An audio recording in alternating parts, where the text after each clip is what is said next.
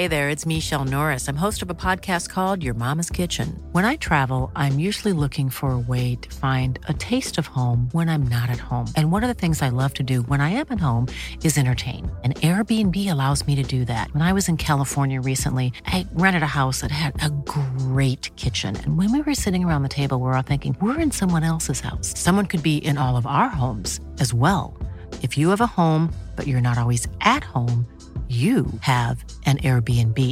Your home might be worth more than you think. Find out how much at airbnb.com/host. I need to give time to a place. I need to immerse myself. I need to understand a culture more, which is why I go back to places and I don't just try to fill the passport.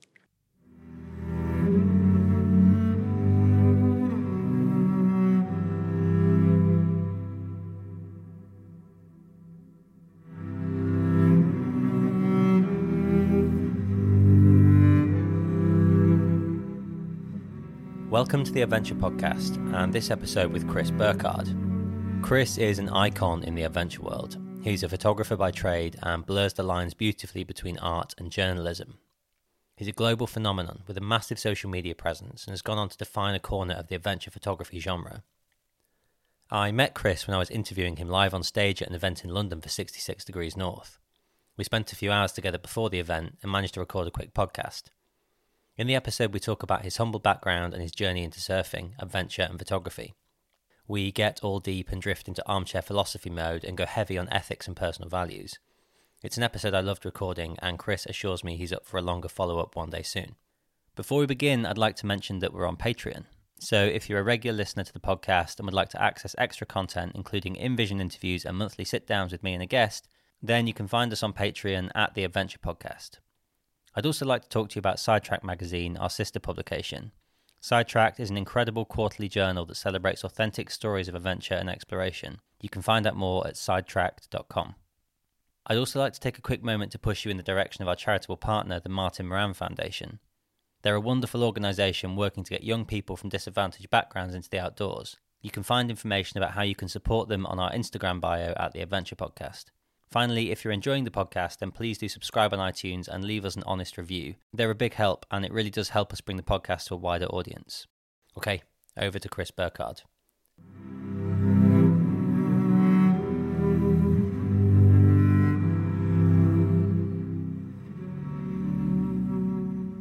So let's start with the logical start point. Please, Could you just introduce yourself? Tell me who you are, what you do. Yeah, my name is Chris Burkard. I am a photographer by trade, but I'd say that nowadays my days are more filled with being a dad and a father and all the things that come with that. And I run a studio in Pismo Beach, California, where we do full service production, films and commercial type work. And my over the last 10 years, 15 years, almost 18 years now, I've really tried to focus on documenting kind of the human experience within these more grandiose, beautiful landscapes that I feel truly passionate about, truly empowered by. So that's me.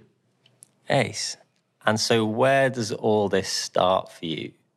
Where does it start? Oh, good question. Well, as I've said before, and I'll say again, I did not pick up a camera with the intention of being, first of all, this creative entrepreneur, which maybe is a way you might describe what I do now. I picked up a camera with the intention of trying to leave the small town I grew up in because I felt a little trapped. I mean, I think everybody can relate to that, especially with COVID.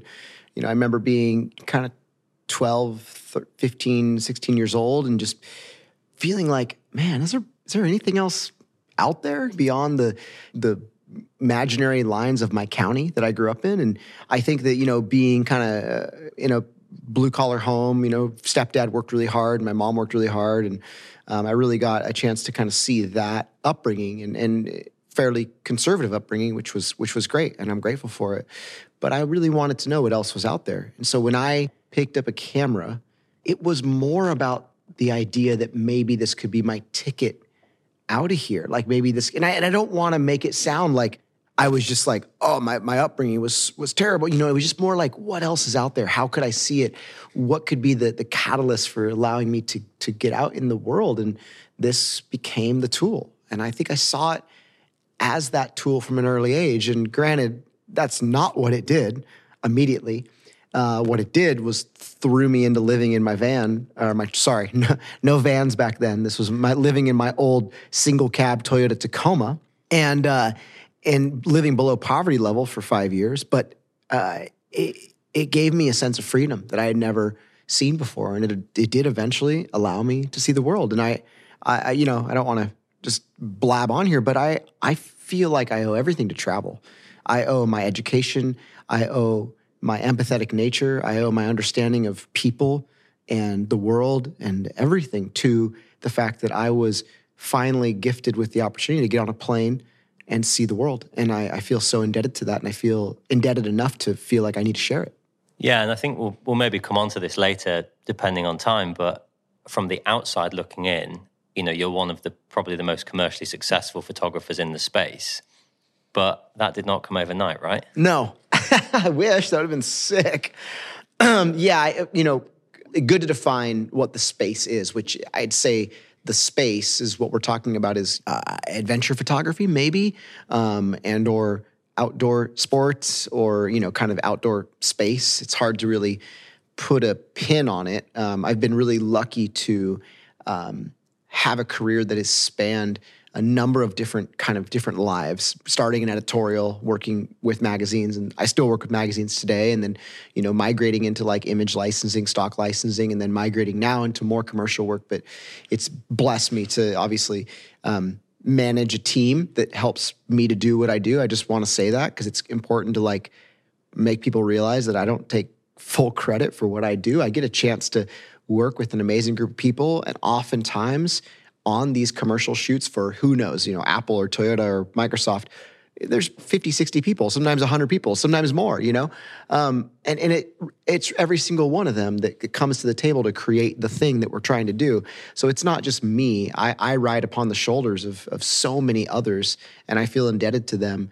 But yes, nowadays, I would say that we do run a fairly successful commercial studio, and I also think that I try to stay in my lane. And I don't know, that sounds a little un-punk rock of me because I'm a little bit more of a rebel. But I try to stay in my lane, meaning that I've realized what I like to do. I've realized what I love, and I kind of try to stick to my guns there. And even though I've been given opportunities that some people might blow their mind.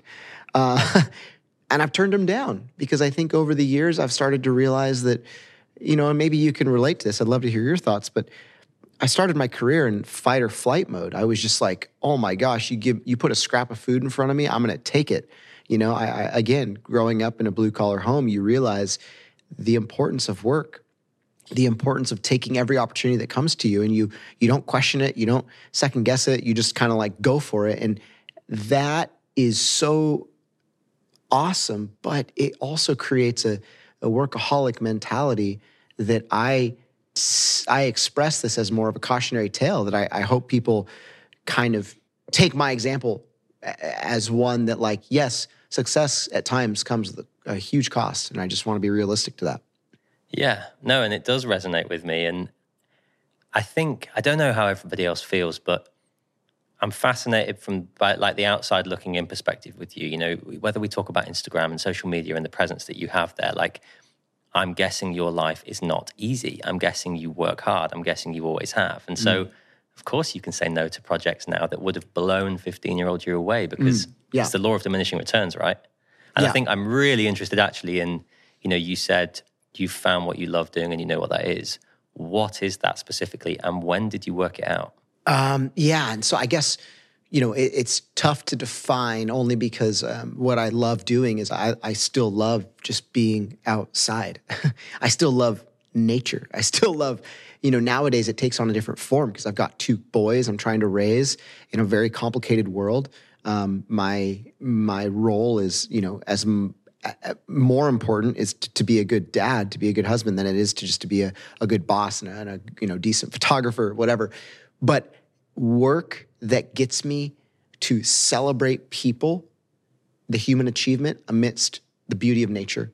Work that allows me to be in spaces I love. What is a space I love? It is a raw, wild environment.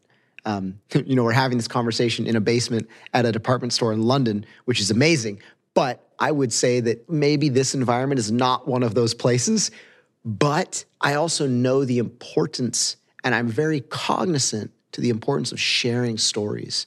And so over the years, I've found just as much joy in having those wild, off the grid, like I'm terrified right now, change your life expeditions and commercial assignments that challenge me and push me, as I have found coming to a place like this and speaking and sharing that story. Because I think if there's one thing that I've realized in my career, it's that the importance of sharing a story is a testament to what you've learned there.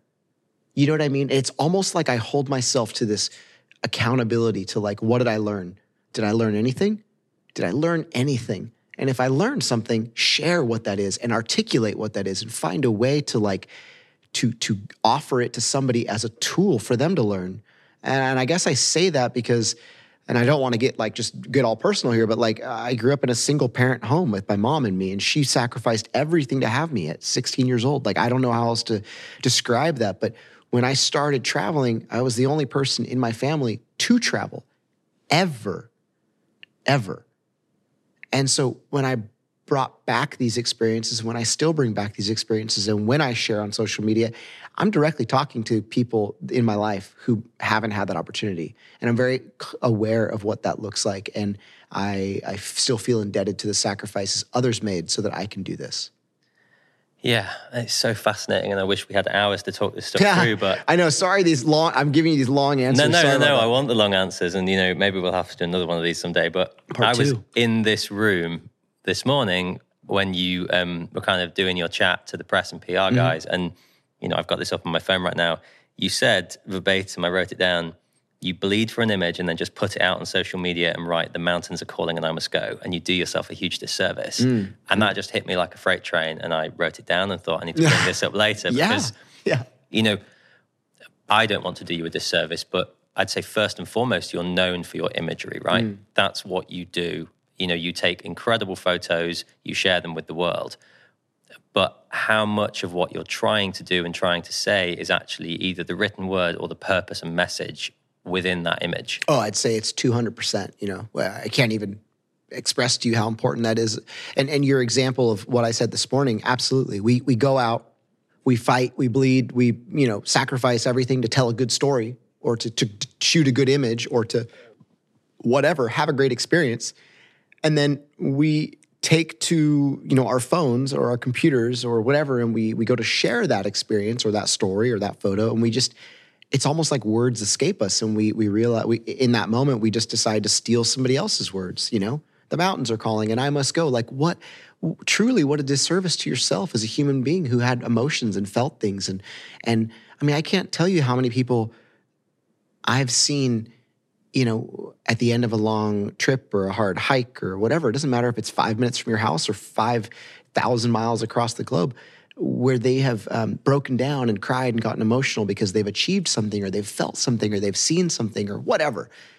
And I just think we do ourselves a disservice when we don't share a part of that intimate experience. And guess what? I get it. Sometimes that's not the case. We don't need to bare our soul to strangers, but doesn't the world need a little more vulnerability? Doesn't the world need a little more of that intimacy with one another? And I think, is there a greater gift you could offer people than a peek inside what you think and what you feel? And I guess to me, when people started complaining about, man, everybody's a photographer these days. I remember mid 2000s, 2010, 12, it was everybody's a photographer nowadays. And all the older guys, sadly, a lot of guys, not enough girls in this field back then, just complaining. And I just was man, I don't even want to compete with trying to take better images. I want to compete by trying to offer more of myself within that story. Like you and me could go to the precipice of some mountain and look around and take the exact same photo. There's not going to be a single difference. The only difference might be my willingness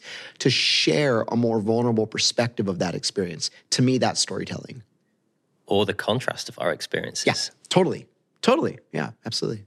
Yeah. No, it's so interesting because I'm going to be deliberately difficult now, but I do it with kindness. Like from from the outside, your life looks perfect. I don't really think that. I'm sure it's not. Yeah. But, travel to all these amazing places, go home to your lovely family. Mm-hmm. Is it perfect? I don't want to be, I don't think that anybody needs to hear Chris Burkard complain.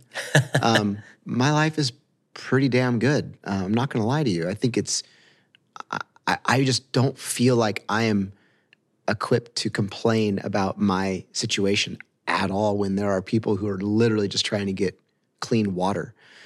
I think that what I've endured to make this life possible is something I'm really proud of.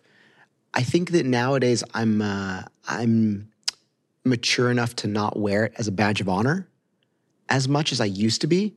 And if I can articulate on that, I think there was a time in my life when I would look at people who were maybe handed things on a silver platter and been really jealous and been really, but outwardly it would come out in a different way, and been like, oh, well, that person had every opportunity given to them and I didn't, because I didn't. It's just not what happened.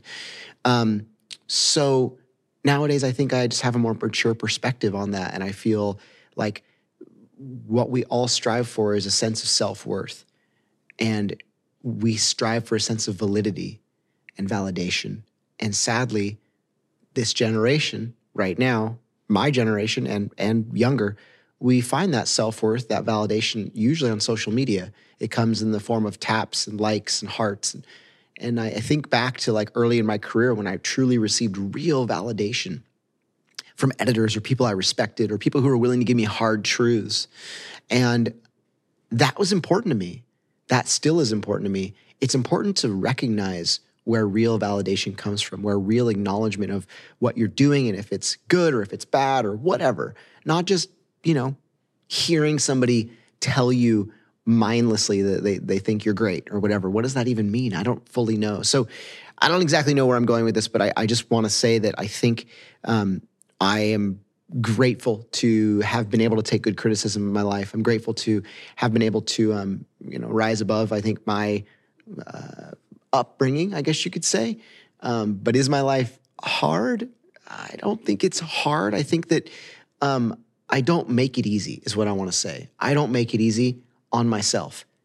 I could and this is going to sound hilarious, but I could probably just make do and pay my bills and put food on the table and be a good, father and whatnot by just hawking crappy products on social media by telling you need to buy protein powder and whatnot. Is that who I am? No. Do I choose to be very, very limited in what I actually promote and advocate for? Yes. Does most of my money still come from hard work and projects that I feel meaningful about and stuff that I'm willing to invest my money into? When nobody else is, absolutely. People would be shocked. When you're given opportunity, I think one of the big scary things is that or not opportunity, but when you're given the ability to kind of not stress anymore about money as much, the tendency is to kind of just sit on your hands and sort of sit on that goose egg or that whatever. I've always found that it's crucial to reinvest in your own creativity. All the biggest projects I've ever done, the films, I've run my bank accounts nearly dry, funding them myself because nobody else believed in that. You don't get to some random number on social media where all of a sudden everything you've dreamt of just happens. Or you get free cars and houses. No, it doesn't happen like that. If I want to fight for a project, I have to be willing to put up the money. I have to be willing to pay for that book to get made. It doesn't just happen naturally. And in fact, I think that me being successful has been because I've been comfortable with risk and be comfortable with a certain element of risk. I actually feel more risky running my business in the way that I have, meaning that I am going to go to that place in the middle of nowhere where like nobody's ever surfed this wave. And I remember doing that at 22 years old, freshly married, spending money that we didn't have because the magazine I worked for wouldn't pay for it. Like, that's risk. Your wife looks at you and she's like, how are we going to pay for this? And I'm like, trust me, this is going to work out. And you're putting it all on the line. Like, that's terrifying. And that's what it took to start this career path. And I think nowadays, obviously, I don't need to take as severe of a risk, but I'm still that person. I'm still the one who's willing to believe in my projects when maybe somebody else is saying no. So I guess in some weird roundabout way, I'm just trying to say, like, life ain't easy, but I love it and I wouldn't trade it for anything. No, and also it's not about comparing oneself to others necessarily, but like, you know, the person that you are now is built on that concrete foundation, right? That's who you've become. And there's a huge amount of pride to be found in that. But I don't know, something you said just then made me realize, and this is the quickest story ever, but I recently made a mistake with a commercial partner. Mm-hmm. I'm happy to admit that. Most of this podcast audience know that I did that. It was on this podcast. And I owned it. I was like, I made a mistake. I'm going to learn from this and not do it again. Because actually I've found over the past 3 or 4 years, I've found immense pride and purpose in actually saying no. Like what we say no to defines us as much as what we say yes to, right? Absolutely. Amen to that. That's like some of the best advice I ever learned from reading a book, actually. Like, yeah, truly. Yeah, and like when you're, you know, we've had different lives and different journeys, but there's some similarities, and like you're fighting tooth and nail at the start because it's a hard industry to break. Yeah. But once you do get enough of a foothold, say no to things and do the things you love is a good lesson.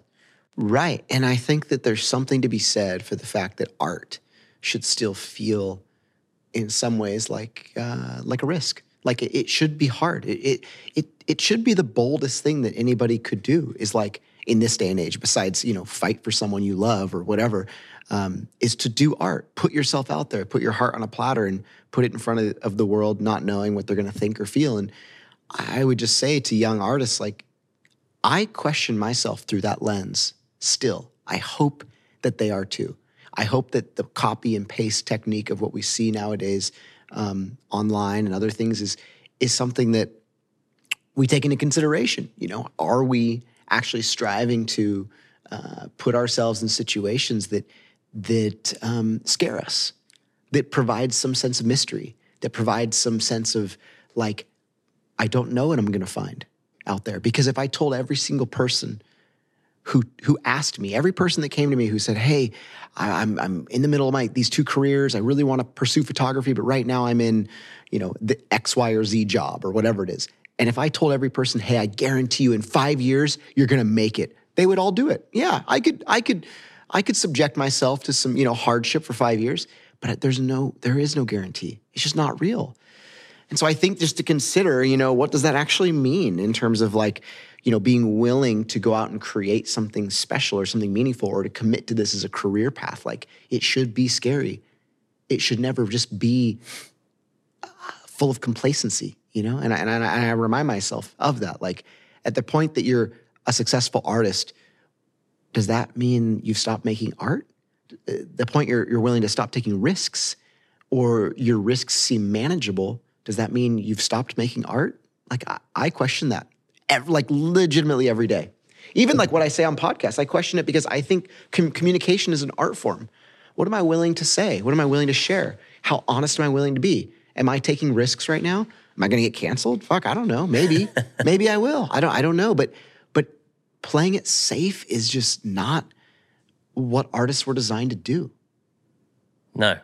And I'm sure you do too, but I know quite a few people who, and I don't mean this unkindly, who I would put into this kind of struggling artist mentality, who they see commercial success as a failure.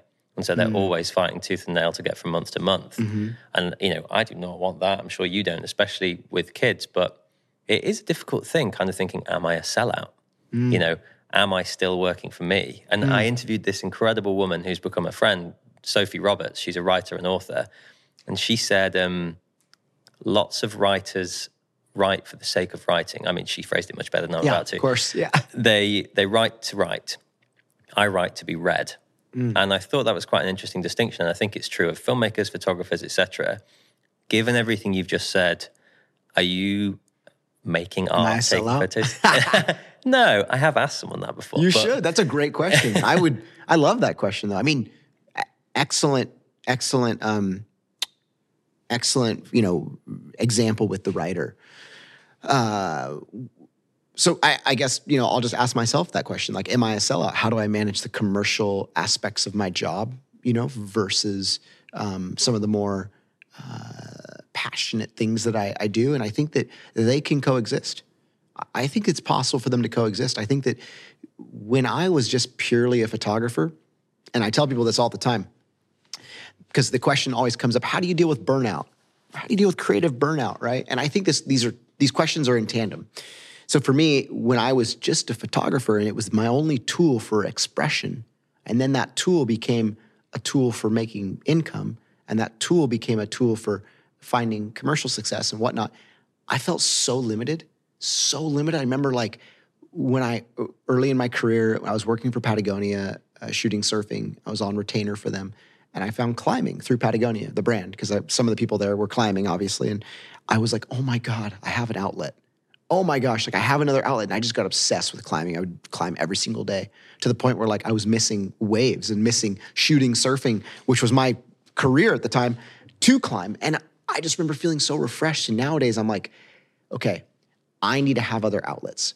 Critical for me. With that comes the opportunity to find other creative outlets. Doesn't mean that those can't become your job or your role, but now it is the ability to arm myself, my tool belt, with public speaking and making films and doing podcast and giving business consult and et cetera, et cetera, et cetera. The camera, it's just in my bag over there. It's not this thing where I'm like, oh, I'm so insecure. I need to put the camera between you and me because this is my only way to filter a complicated world. And I use that example, that nervous kid example, because that was me. That's what I did. The first time I traveled on a plane anywhere was to Dubai and Yemen and Oman. I had no freaking business being there. I had no idea how to filter a complicated world. And these weren't unsafe places at the time. And they necessarily aren't now, but I just didn't know how to deal. And so I guess what I'm saying is I'm advocating for people to expand their communicative tools, find other ways to express oneself. Everything you've just said really resonates with me. And I don't know if you agree with this, but I often look at it as a kind of Robin Hood mentality where I don't want to work with, Shell or people that really are destroying the planet. But sometimes we have to take the commercial work, sell out, do what we need to do so that we can fund these projects like your film about your friend. Because if we're the struggling artists, suddenly those projects aren't doable. I think where you become a sellout is when you aren't pouring your time into those other things. Because it's possible. It's possible for me to just purely only book commercial work where I'm working for clients or brands or whoever, where I'm just like, whatever, this is just blah, blah. It's not even really a sellout thing. I think a sellout is more so when you're advocating or selling things or promoting things you simply don't believe in to make a buck.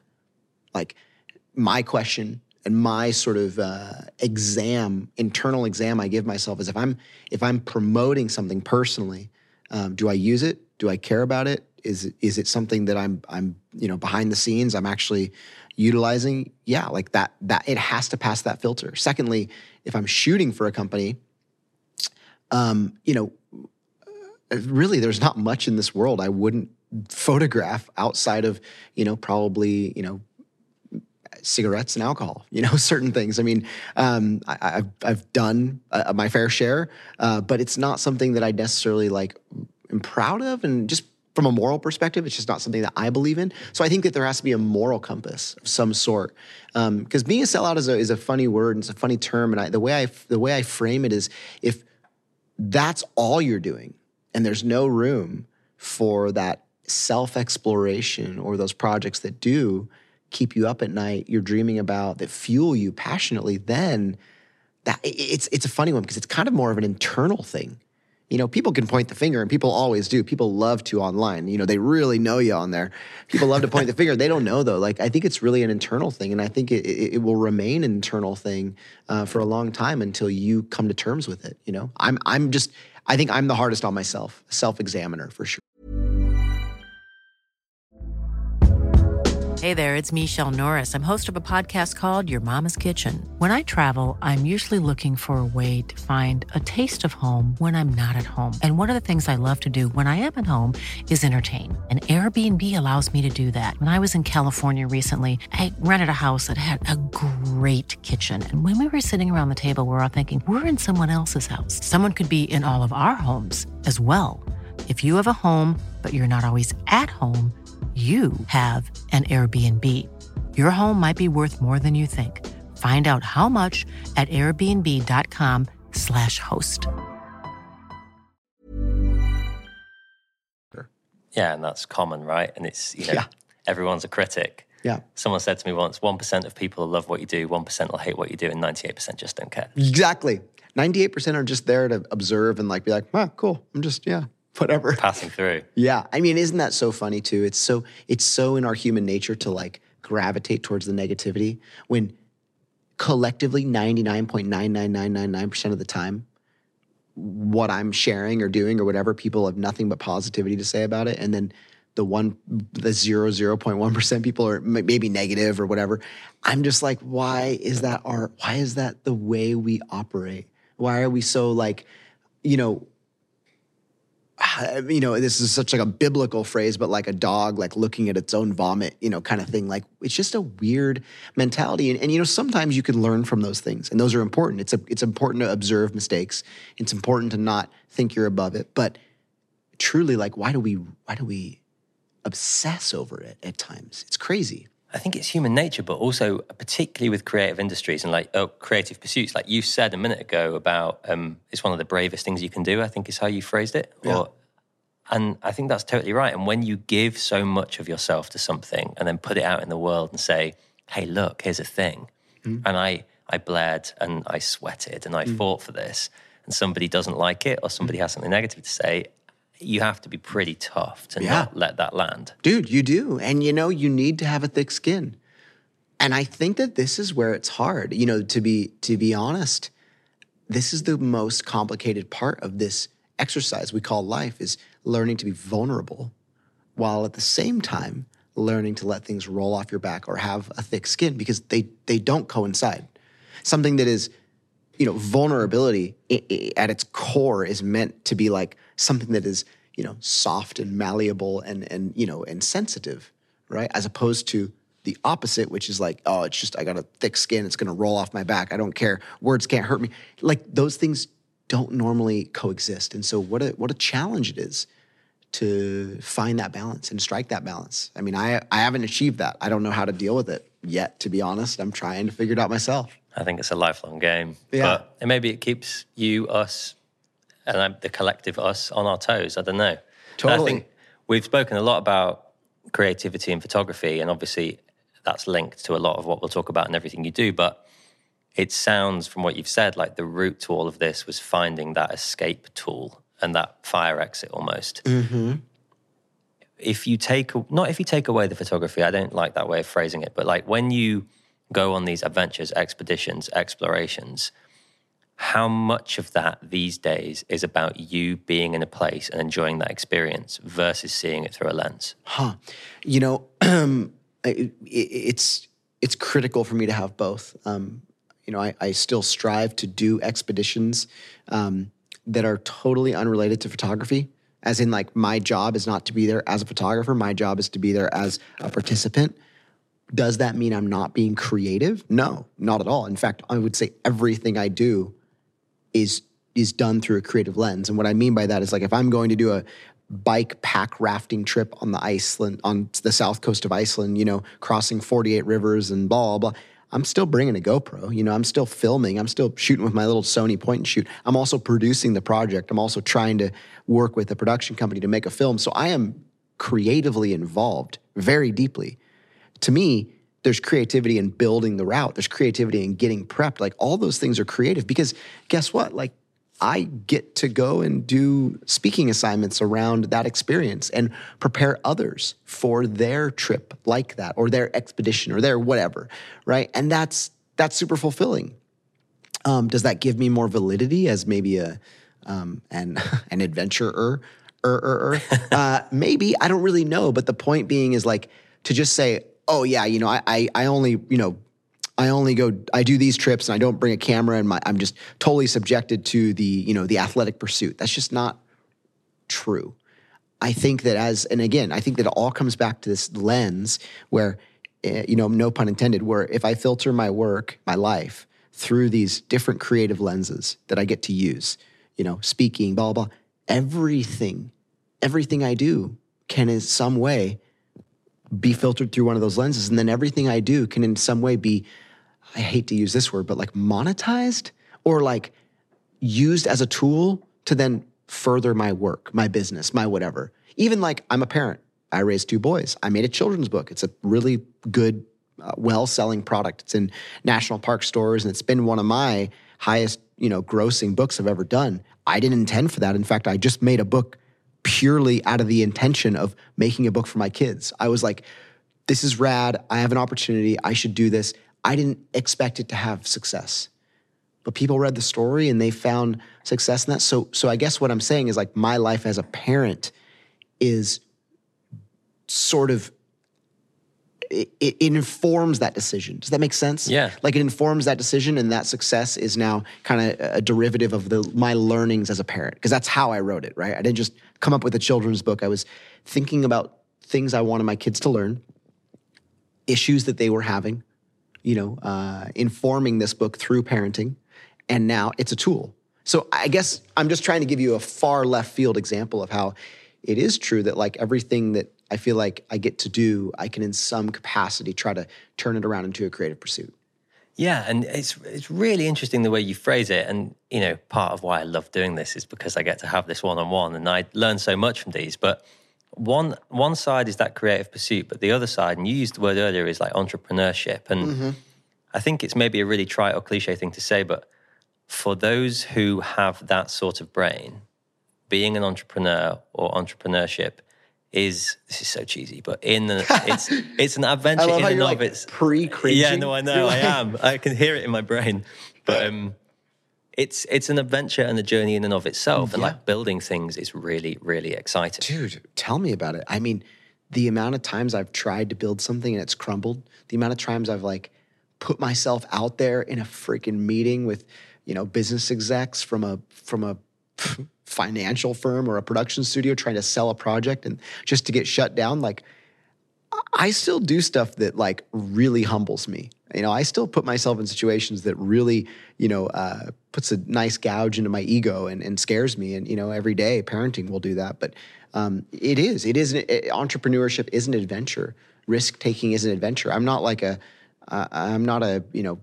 don't revel in the idea of taking risks and doing that. But I do think that there is a critical aspect of like, it's a necessity to learn from those things. Take enough swings that you're going to have some misses so that you recollect. And sometimes it means, walking away, struck out. Like that's just what happens. I've had to go back to the drawing board. I really like what you said earlier about like, I made this, business decision and I was the one to blame. And yeah, do you know how many times I've done that? And do you know how like, I'm eager to say when I've messed up. Like I truly am. I'm like, yeah, I blew it. Like this was me. This was all me. I totally blew it. And I think that more than that, even looking back at like, why did I blow it? I blew it because of this, this, this, and this. And maybe that's not relevant for some people, but for me and my own internal, sort of business brain, it's critical to look back at certain things, why they weren't successful, why they were, and identify. Yeah, and sometimes like we don't need to turn this into a therapy session, but that decision I made not that long ago, I received quite a lot of criticism, and also lots of more people said, don't worry about it, it's not a thing. But enough people I respect didn't like it. And what I could have done is ignored it or backtracked or fought my corner, and instead turning around and saying, you're right, here's why I made that decision, and I regret it, and it was a bad decision and I'm going to learn from it. The amount of personal power in that, like this is therapy speak, but forgiving yourself for the mistakes and learning from them. Totally. You're not fooling anybody else other than yourself. Yeah. If you That's powerful. It is. Like you're totally like you're spot on. Like that is a powerful thing. Yeah. I don't know. And when we met this morning, we talked, I'm going to kind of segue us now. I'm very conscious of time, but we were talking, 5 meters over there. And I was saying to you, I feel like I'm in love with two things which are wholly incompatible. That being travel, expeditions, filmmaking, and my family. Is that the same for you? And how do you juggle those two things? That's a great question. I think that absolutely I think they're compatible. I think that there's a tipping point though, for sure. I did a podcast with my wife, and so I would be ill-equipped to really fully answer this question without her, because just my perspective being, I guess you could say like the breadwinner and,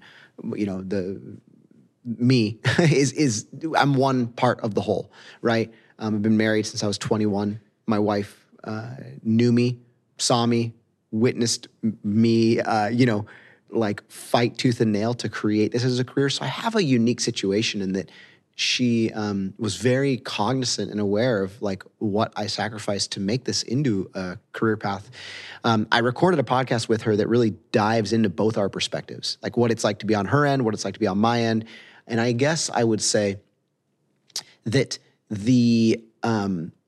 for me, there is an aspect to like going and doing expeditions and even just training for the expedition. Going and doing the expedition. I mean, most expeditions, like what are we even talking about? Like you're going to go, climb some unclimbed peak in Greenland. Like it's at the end of the day, it's like a 5-week trip. It's like a month, maybe maybe 6 weeks.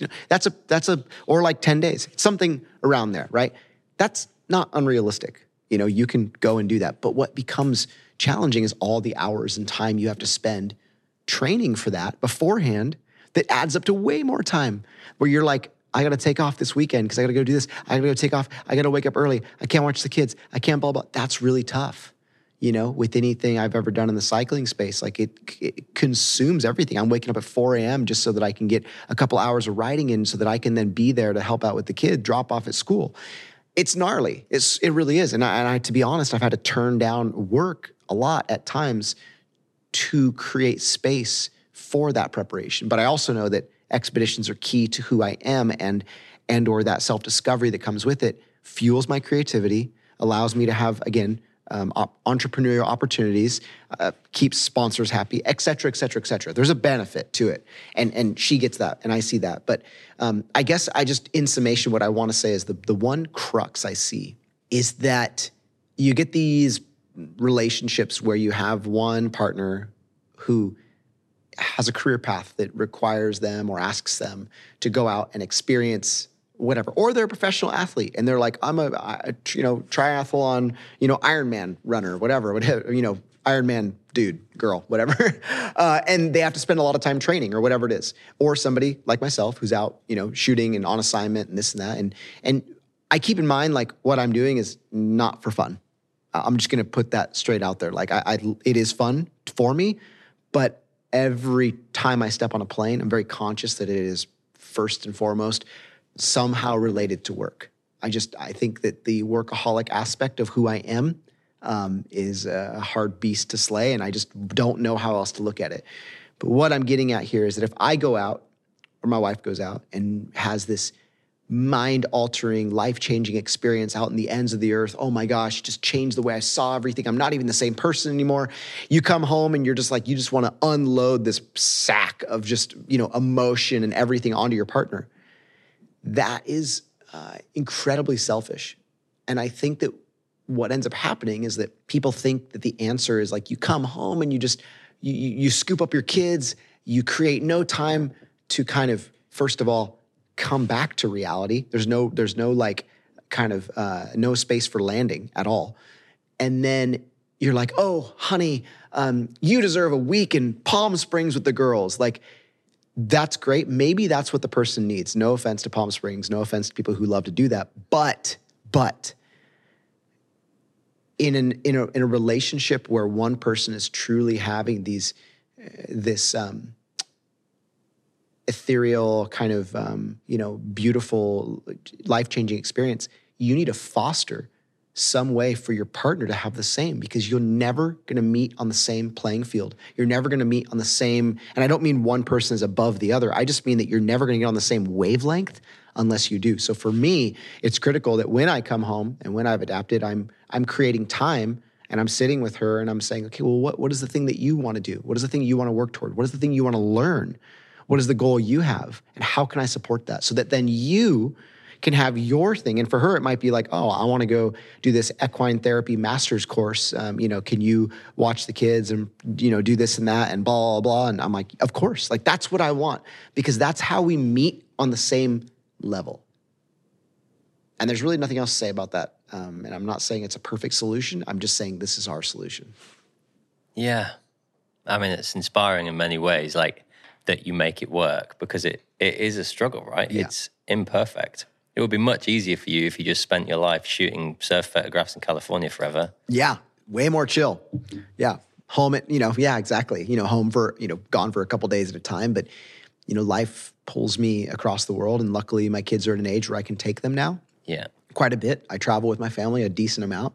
I've seen travel and culture change them. And that's beautiful. To be honest, selfishly, I want to revisit places and experiences and things that I've done and see it take hold and see it have the same effect that it had on me. That's fulfilling. Like, that's full circle. I love that. I think that travel is a drug, a very dangerous one, that if left unchecked, you just fill your passport with stamps to going to places that you think you're having a life-changing experience when really you're just shooting photos, driving 60 miles an hour out the window and having this incredible dopamine-filled experience. But are you actually immersing yourself in those places? Maybe people who are better than me can do that. I can't. I need to give time to a place. I need to immerse myself. I need to understand a culture more, which is why I go back to places and I don't just try to fill the passport.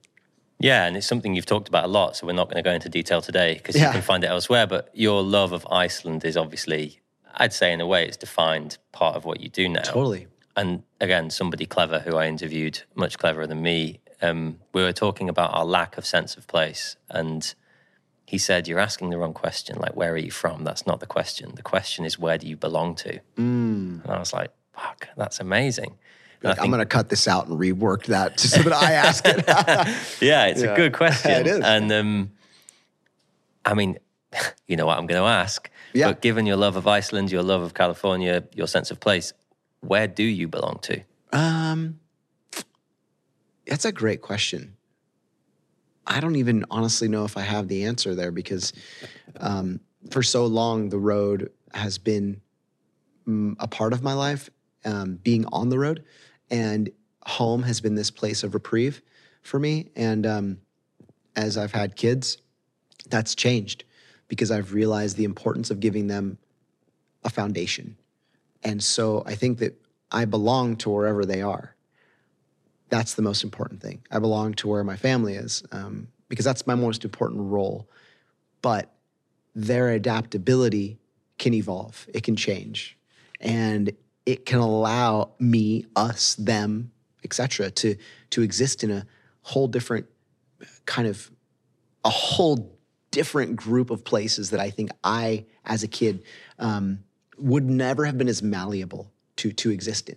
And so I think that's what I'm really trying to do is create a family. And, it sounds funny to say create, but to foster a relationship that my kids have with different environments. It took me a long time to really understand the way the world works and maybe how different cultures operate the way they do. And I just want to give my kids the option that I never had to maybe choose to potentially grow up somewhere different in a different environment, in a culture that, celebrates community and looks out for each other and so on and so forth, which is obviously why Iceland is becoming really important to me.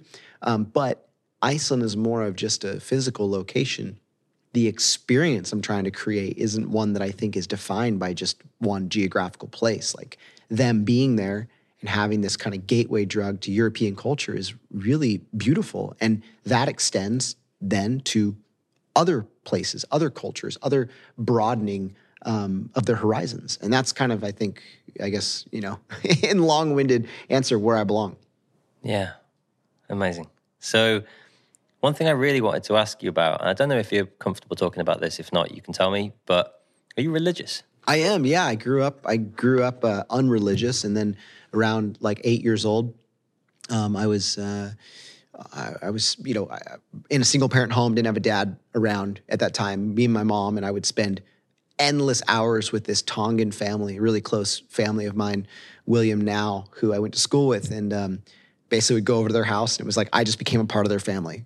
Like I was legit just in the family, and they would go to church, and I'd go to church, and blah, blah, blah. And so I grew up LDS, and I guess I say I grew up because from the age of 8 to now, I've partaken in that religion, and my relationship with religion has changed and evolved over the years pretty dramatically. And I don't mean that to say that like my beliefs have changed, just the way that I've viewed it, the way that I've seen it. I'm not a big, I don't subscribe to the idea that there's just this one true religion out there.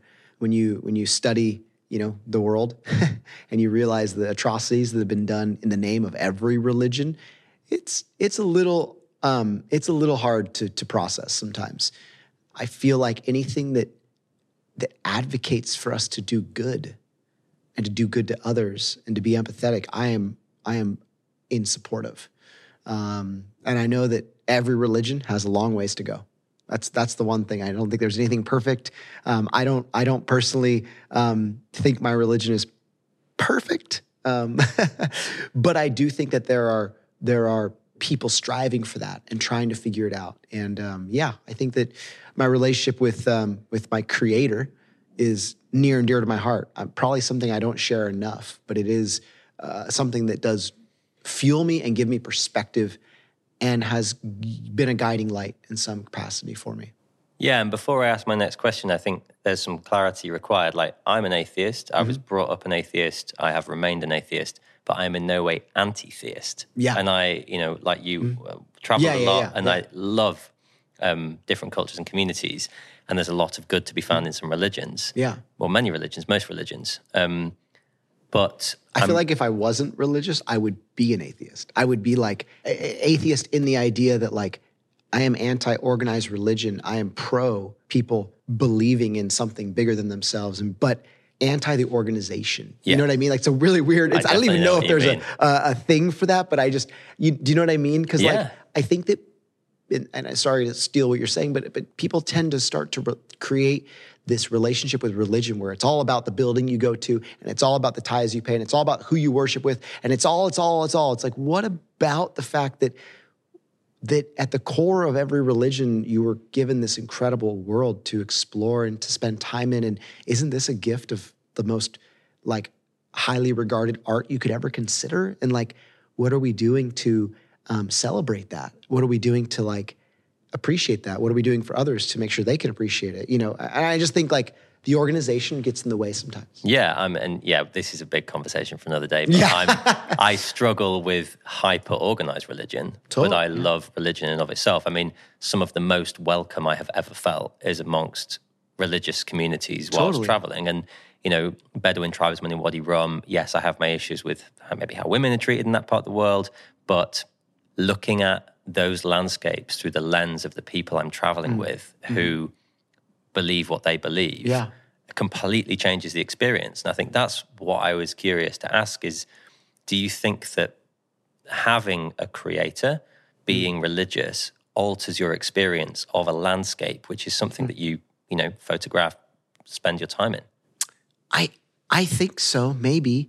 It's hard because I don't really know any other way to look at it at this point in my life. I can't go back to like before I was 8 and be like, what did I think? Because I wasn't in those landscapes. But now being in the places that I find myself and looking around, I don't feel like, wow, this was all created for me. I think, wow, this is all created for us. And I feel like my job or responsibility is to enjoy it and to find joy, right? That is, I think, the pursuit of human beings. And to spread joy so that others can actually feel the joy. So to me, it's not like, hey, guess what? This is so beautiful. This is so amazing. You're going to love it. You just have to, subscribe to this religion and then you get to enjoy it. It's more like, this was gifted to us, and I feel so grateful to experience it. I want to spread the joy. I think to me, that is at the core of what religion is about. It's about spreading joy, and that takes a lot of different forms. Sometimes it's an empathetic form. Sometimes it's a celebratory form. Sometimes you have to fight for it, right? But I think that's at the core of what it's about. So I look at it from that lens, and as I said, my relationship with religion has changed because, Chris at 22 years old would have said something very different, I suppose that's part of the fun. Yeah. I mean, it is. We need to be malleable. Like, it's a part of being vulnerable. The vulnerability comes from learning to shift your perspective. And, I think that's a huge, important part of life. Yeah, that's hard to disagree with. Yeah. Very conscious of time. So I always, in fact, we're out of time. Yeah. I always end these podcasts with 2 questions. Cool. Answer them as succinctly as you like. The first is, what scares you? There are things that scare me that are like physical things, like, don't really want to come into contact with a great white shark. But I'm really not scared at this point in my life. And I don't know how else to say that other than like the only fears I really have are for others, less for myself. I don't know how else to put that. I don't want to sound like I'm some, fucking weirdo Navy SEAL, like egomaniacal, like I'm not scared of anything. I'm scared of things, but what scares me, like there's not something that keeps me up at night that I dream about that I get scared of. Do you know what I mean? Yeah. There's a difference. I think there's a big difference there. I get scared for others, but I'm not really like a anxious person. I don't get anxiety. I really hope that the people around me, the people I love, get to really enjoy full lives and experience everything I've experienced. I almost get scared of like missing out. I get serious FOMO, but not in an anxious way, more just like, there's not enough time in the year. Why did I sign up for so many stupid races or things like that? And so, but I've really come to terms with the idea of like what I've done in my life, what I've done in my career, my self-worth, and the reward that comes from that. And I feel like grateful for that. And I try to focus on the gratitude more than I try to focus on the fear. What brings you hope? Hope that there will be good men in the world. And I mean that in the sense of like mankind, not men. I mean it like, but I also do mean that from the perspective of like good men. Like I think that there is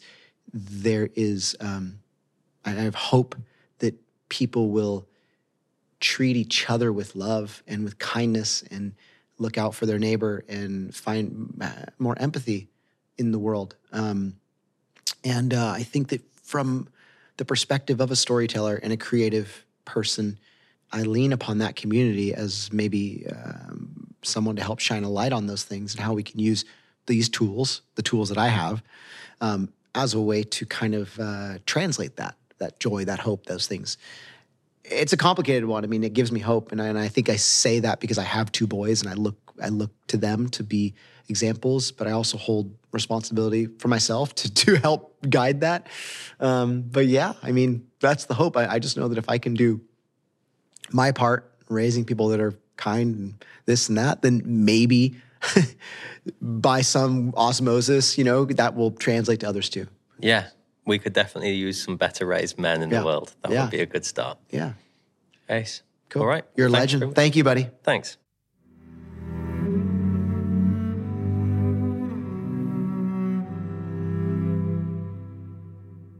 Thanks for listening. For more information, head to theadventurepodcast.co.uk. If you want to get in touch, then you can email me at matt@terraincognita.studio. And finally, as always, please do leave us an honest review on iTunes.